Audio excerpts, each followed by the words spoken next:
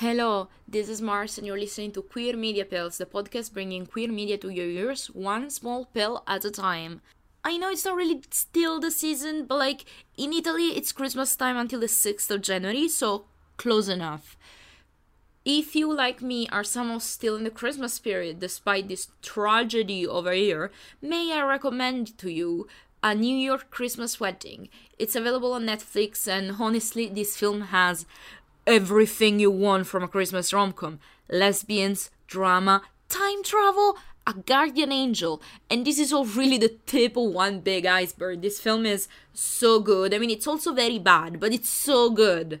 The plot, in short, is Jennifer, our main character, is about to get married on Christmas Eve. It is not the wedding of her dreams, and she's having this pre-wedding meltdown, so she goes out for a walk or a run and meets her guardian angel who just got run over by a car, and the guardian angel gives her the chance to see what her life could have been. More specifically, what it could have been if she had just revealed her true feelings of love to her childhood best friend. We love that. This film is a bit of a trip, honestly. One of the very good things of this film is the main characters are almost all people of color, with the main character being a black Latina.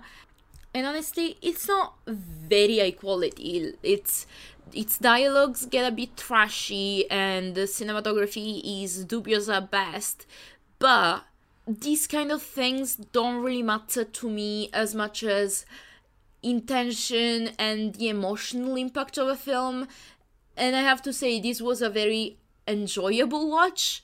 I had fun watching it, which is, after all, the main point of a Christmas rom-com. It left me very conflicted because it does also have a very heavy pro-life Catholic message, but also it's so gay. And I'm really not sure where this film is headed, but I am here for the ride. And at the end of the day, the main idea of going back and reliving your life if you hadn't done that one fatal mistake is a very appealing one. And I think it's very interesting how it's specifically appealing to queer people, and having this film be a queer narrative makes it so much more interesting, because it's all about this woman not having come out in time.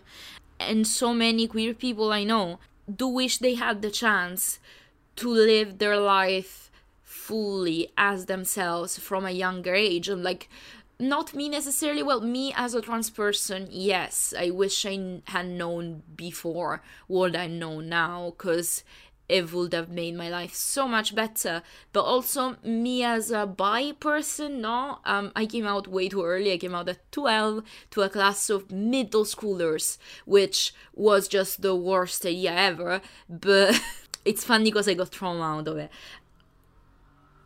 But as a trans person who does not fit that narrative of, since I was a little kid, I've always felt like a boy. No, I haven't. Probably also because I'm non-binary, so I just didn't have the words. I didn't know that was a thing. But to a degree,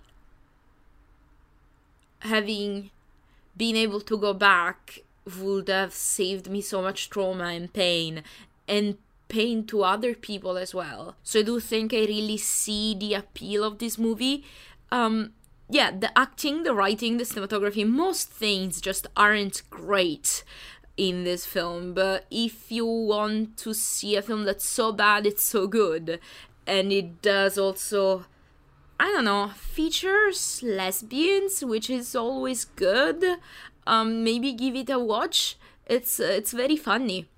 That's all I have to say, honestly. And I do think also a lot of the quality elements of it, like the acting and cinematography not being brilliant. The writing, I don't know if I can excuse, but the acting and cinematography is probably mostly due to budget, so I can forgive it. I personally gave it 3 stars out of 5 on my Letterboxd, which, by the way, you can go find. It's Mars Nicoli. But it's mostly because I love bad movies. The average rating on Letterboxd is 2.2, with a heavy amount of ratings more towards the half or 1. So that gives you an idea. But yeah, if you're gonna stick around, you better know I love bad movies. And this was such a good bad movie. Check the trigger warnings, I'm gonna put them in the description for this episode, because it gets quite heavy, because of course it gets quite heavy, because trashy, bad taste rom-coms always have to get so intensely dramatic. So yeah, definitely check the trigger warnings, because it can contain quite upsetting content. And if you do decide to watch it, I really want to know your opinion, because this is, I don't know, I have awful taste, and that's okay. That's valid.